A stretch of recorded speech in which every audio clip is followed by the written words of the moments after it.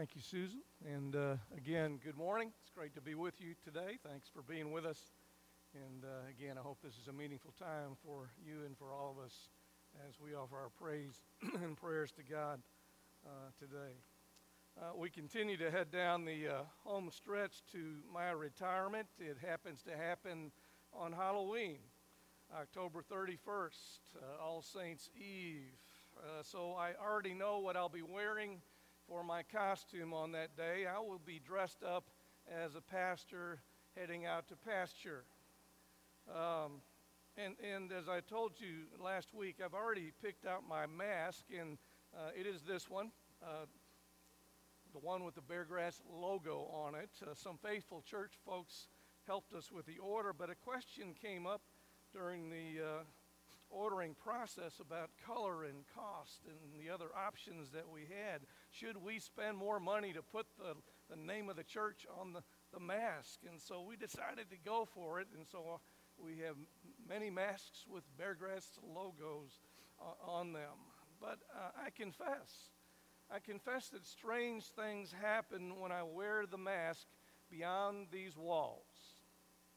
As soon as I put on the mask, my perspective changes. I become an ambassador for Beargrass, like it or not. If I wear the mask, or at other times, sometimes I'll put on a Beargrass t-shirt, something like this. I think a few of my colleagues here have one of these, or several. Whenever I put on the mask or the t-shirt, folks just might associate what I say and do out there with our church. Some have asked me about my most embarrassing moments since I've been here, and a lot of them occurred in the heat of battle, let's say. There is a rumor that I am a wee bit, very competitive. So I regret the times when I behave badly. I apologize. You know it's bad. You know it's bad when someone asks during a softball game or a volleyball match, "Isn't that the church's pastor?" It's especially bad when one from our own church asks that question. Anyway, maybe you've had similar experiences. Some of you wear jewelry, or you wear lapel pins, or you get tats, or bumper stickers in the shape of a cross or a fish or some other symbol of the Christian faith. Perhaps people pay attention when we do those kinds of things and assume that we will be ambassadors for the church and for Christianity.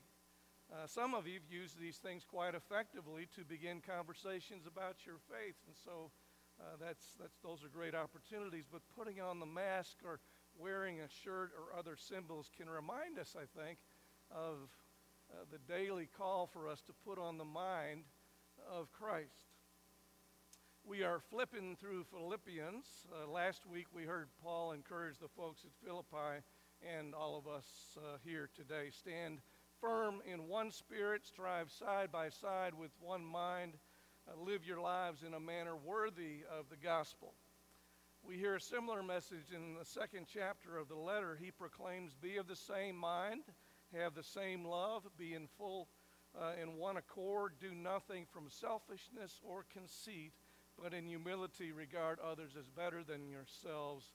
Let the same mind be in you as was in Christ Jesus." Again, it sounds like Paul is pleading and asking for us to be as close to Christ in our behavior and attitudes and actions as possible. We're to be like-minded with Jesus. We may go so far as to say we're to be twins of Jesus. So what would that look like for us spiritually speaking? We have a number of sets of twins at Beargrass and a terrific trio of triplets. There's a general interest, I think, about twins and triplets and multiples and how they get along. But years ago, researchers studied over 400 pairs of twins who were separated at birth, raised apart, and then brought back together. And that study went on for decades. The results were kind of amazing. twins brought up in very different circumstances were still extraordinarily similar in a whole lot of ways. One of the most remarkable stories was about a pair who were separated at birth but brought back together at age 40. Can you imagine? During those 40 years, they both took law enforcement training. They both enjoyed blueprinting and drafting and carpentry as hobbies. They both had first wives named Linda, second wives named Betty. Each named his first son James. Each had a dog named Toy. They had similar IQs, similar EEGs, similar EKGs, similar fingerprints. And when they met, they said it was like looking in a mirror. That's remarkable. Raised apart, but almost identical. And not only in looks, but in their behavior and attitudes. I think that says a lot about the power of our gene pools determining our physical characteristics and the ways we think and feel. And now, imagine that you're a twin of Jesus being raised some 2,000 years later, and that you have similar spiritual characteristics. I think that's what Paul asks of us, to be like-minded with Jesus, to let that same mind be in us.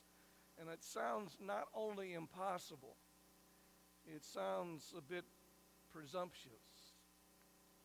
But Paul urges us to strive for this ideal, to be twins of Jesus. So in practical terms, what might that look like? I think Paul talks a lot about humility in this letter. And I realize that humility is such a loaded word. We need to think about it from a faith perspective. Being humble does not mean letting people walk all over you. Being humble does not mean that you are a chronic pessimist.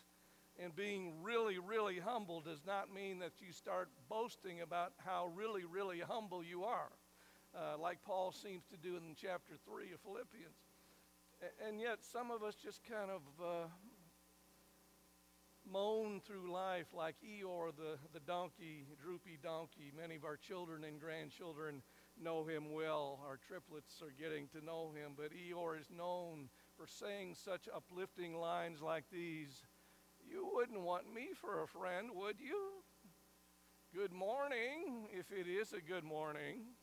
Don't count on it. The outcome looks sort of gloomy. Yeah.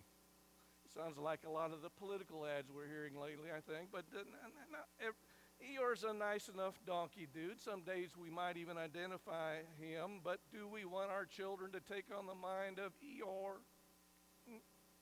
Being humble is not being helpless. It's not being hopeless. It's not being spiritless. Paul says, in humility, consider others better than yourselves. Look to your own interests, but more importantly, to the interests of others. In other words, love your neighbor as yourself. And that attitude can be really hard to find sometimes. There are many people who are only looking out for number one. Amen? Some of these are leaders in our community. Some of these are leaders in our country. Some are business folk in high-paying positions. I just saw a statistic where the billionaires had made $10 trillion in the midst of the pandemic, while unemployment grows rapidly. And sometimes we even see problems like this in church folk and religious folk. A respected consultant was sharing a story at a company gathering and meeting, and he told about a story of a 5-year-old girl. She and her mother had sewn together a wonderful children's costume for a Halloween party. And he said, at that party they were having such a great time. The kids are running around and enjoying themselves, and everything was going wonderfully until an adult got involved. The adult suggested, after looking at all these kids running around having a good time, all dressed up, the adult suggested, let's have a prize for the best costume. He lined up all the kids. One person was chosen. Most of the kids were just crushed. And he asked the question, why does somebody always have to win? A CEO said, my joy. My joy comes from the love of the game. I have overcome some significant obstacles and handicaps and contended with some bitter opposition from my competitors, but I've beaten them all and I have come out on top. Some of us have no problem with that. It is the so-called American way. But I want to tell you something this morning. Not all of the American ways are always the way of Jesus. We've seen examples in the midst of the pandemic. COVID, as I said last week, COVID is an equal opportunity infector and no respecter of people, even those with power and position and prestige. We have now had over 36 million cases and 1 million deaths. And so many people on this planet are grieving. And yet we hear people gloating in the midst of this unspeakable grief and loss. Are you a winner? Because by the grace of God, you recovered from COVID. Humility involves concern for other people and concern for their well-being, and to have the mind of Christ is to have a spirit of humility about all of this kind of stuff. And if we have a spirit of humility, we will gain something else. We will develop a spirit of service. Paul proclaims, let the same mind be in you that was in Jesus, who took the form of a what? Servant. A servant. Being born in our likeness. Being born in human form. Now that doesn't sound like a win-win situation. That sounds more like a lose-win arrangement for Jesus. He deliberately lost himself because of his obedience to God. He lost himself because of his deep love for God and for all of us.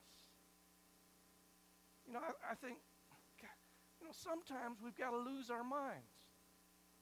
Sometimes we've got to lose our minds and take on the mind of Jesus. I know you're talking about that with our youth right now. It's so important.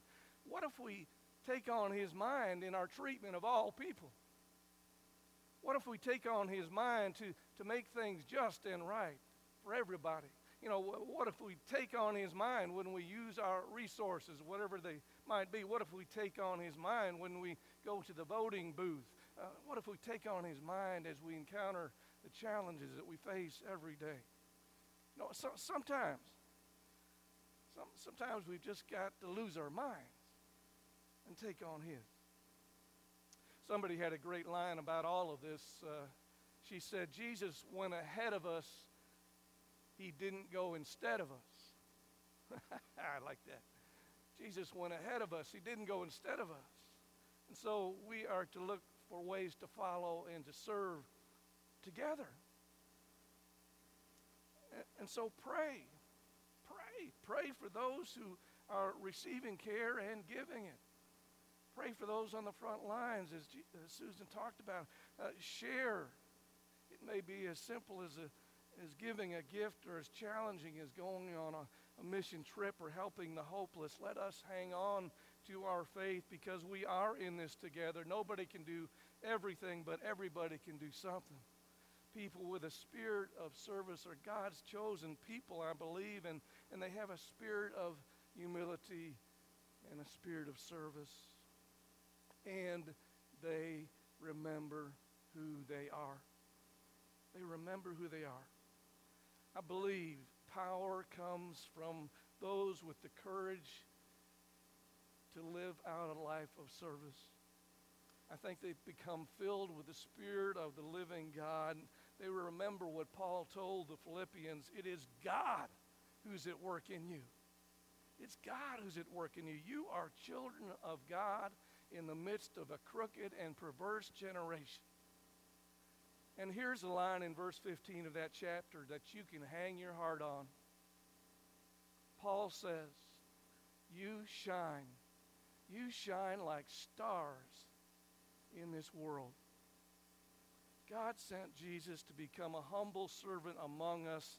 That same Jesus calls us brother and sister and friend and beloved. And we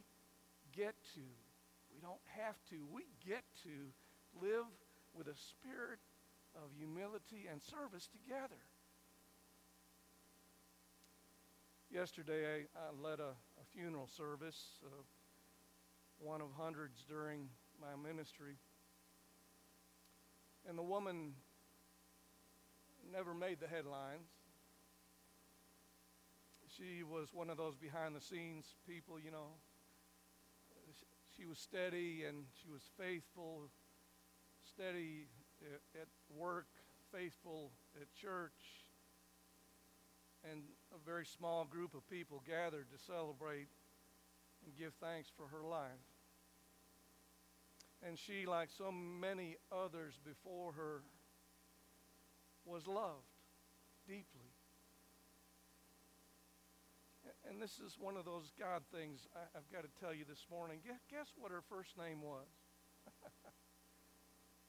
Her first name was Estella.